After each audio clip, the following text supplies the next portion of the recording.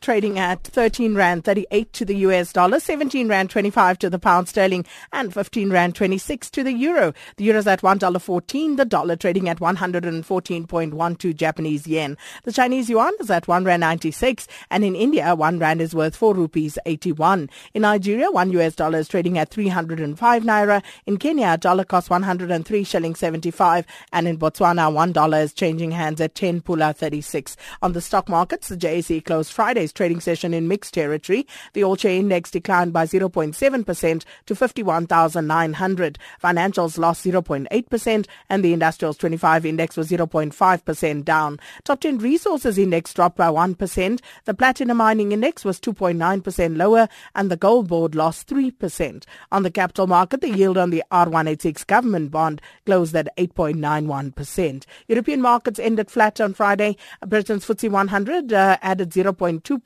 the CAC 40 in France 0.1% down, and Germany's DAX 0.1% up. Markets in the United States closed higher. This after data showed stronger than expected U.S. jobs growth. The Dow Jones gained 0.4%. Stock markets in Asia are trading mostly higher at this hour. China's consumer prices increased by 1.5% year-on-year in June, which is the same rate of price increases as in May, keeping the consumer price inflation rate at its highest level since January. And producer prices rose by 5.5% in June, also the same as in May, but the 10th straight month of increasing producer prices. Japan's Nikkei has gained 1%, Hong Kong's Hang Seng 0.9% firmer, mainland China Shanghai Composite Index is 0.2% down, Australia's ASX All Ordinary Share Index 0.5% higher, and the Sensex on India's Bombay Stock Exchange has added 0.6%.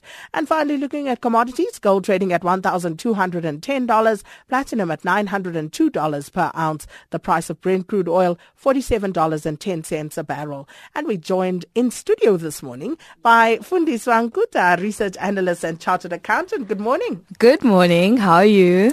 Very well, thanks. Better now that I'm seeing you. Nice surprise. Yeah. But let's start by taking a look at the U.S. employment data that came out on Friday. Slightly unexpected. Yes. So you did mention that stock markets closed high on Friday, and that's because we expected the U.S. economy to generate 178,000 jobs, which is a lot. And they ended up producing 222,000 jobs, which is way above expectation. And we also saw that the unemployment rate went up slightly from the 4.3% 16-year low, imagine 4.3%, and it went up slightly to 4.4%. And the reason why we saw so many jobs created but unemployment went up slightly is because it's a seasonal adjustment. So as we know in America, it's the summertime. Summertime is when they have a lot of hires because there's more economic activity in the economy. So you'll have students coming in to do part-time jobs, as well as you'll have new grads who just graduated in May entering the labor force. And what we've also seen is people who left the labor force 10 years ago are now re-entering because there are jobs becoming available and the labor markets become so tight. And testament to this is that we saw that most of the jobs that were created were in the services industry, which is the industry which usually booms in the U.S. economy during the month of June, July. And we saw that there was a huge focus on leisure and hospitality. So, as I said, the economy is quite tight in terms of jobs, and we're seeing that the U.S. economy is reaching full employment, which is now at 4.4%. And what we're now expecting to see is that wage inflation is going to start ticking up because businesses will be forced to pay you more because you have so many options. There's so many companies wanting you to come to their employment. So you'll see that they will increase their wages in order to attract employees to come into their companies. And as you mentioned with the headlines, we saw that this is very positive for the U.S. economy. It's supportive of a firmer dollar. We saw that the stock markets improved, as well as it would be supportive of a Fed rate hike. And then Ghana. So Ghana is the latest African borrower to be making noise about issuing a Euro bond.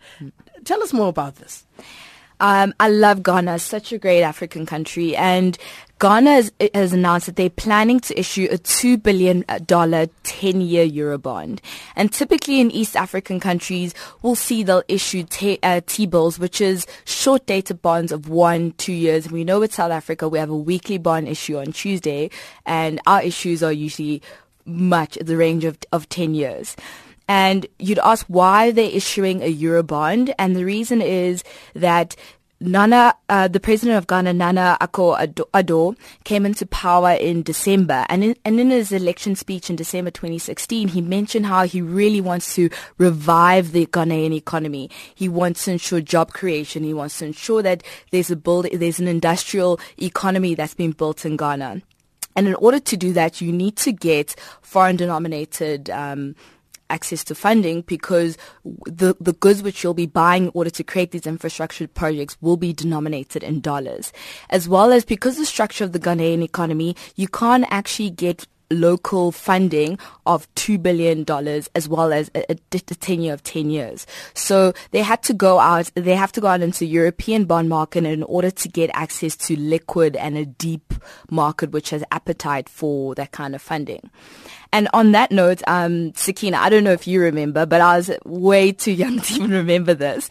But in the mid-2000s, we saw that a lot of African countries got debt forgiveness from agencies such as the IMF and the World Bank and other commercial banks. I have no recollection, so I had to research on this. So the debt levels have been low compared to historic figures, and it's then meant that African countries have the capacity in order to get more debt. And since 2006, we've seen countries across the African continent issuing more foreign currency bonds aggressively. So, for example, you see the likes of Nigeria. They issued since 2011 about $3 billion worth of foreign currency denominated bonds.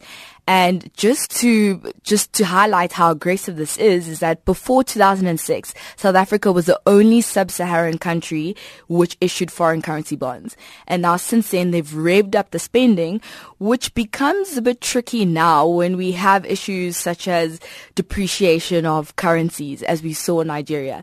And then you have a commodity slump. And that then says, how are countries going to be able to repay back that debt? Because the debt obligations are now increasing.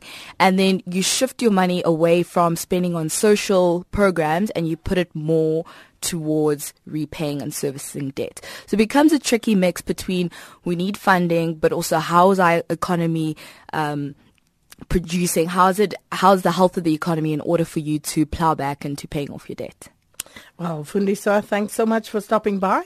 We'll expect you to keep up the very high standard of coming to studio for the rest of the week. Hard. But thanks so much for coming through. And that was, of course, Fundiswa Nkuta, research analyst and chartered accountant.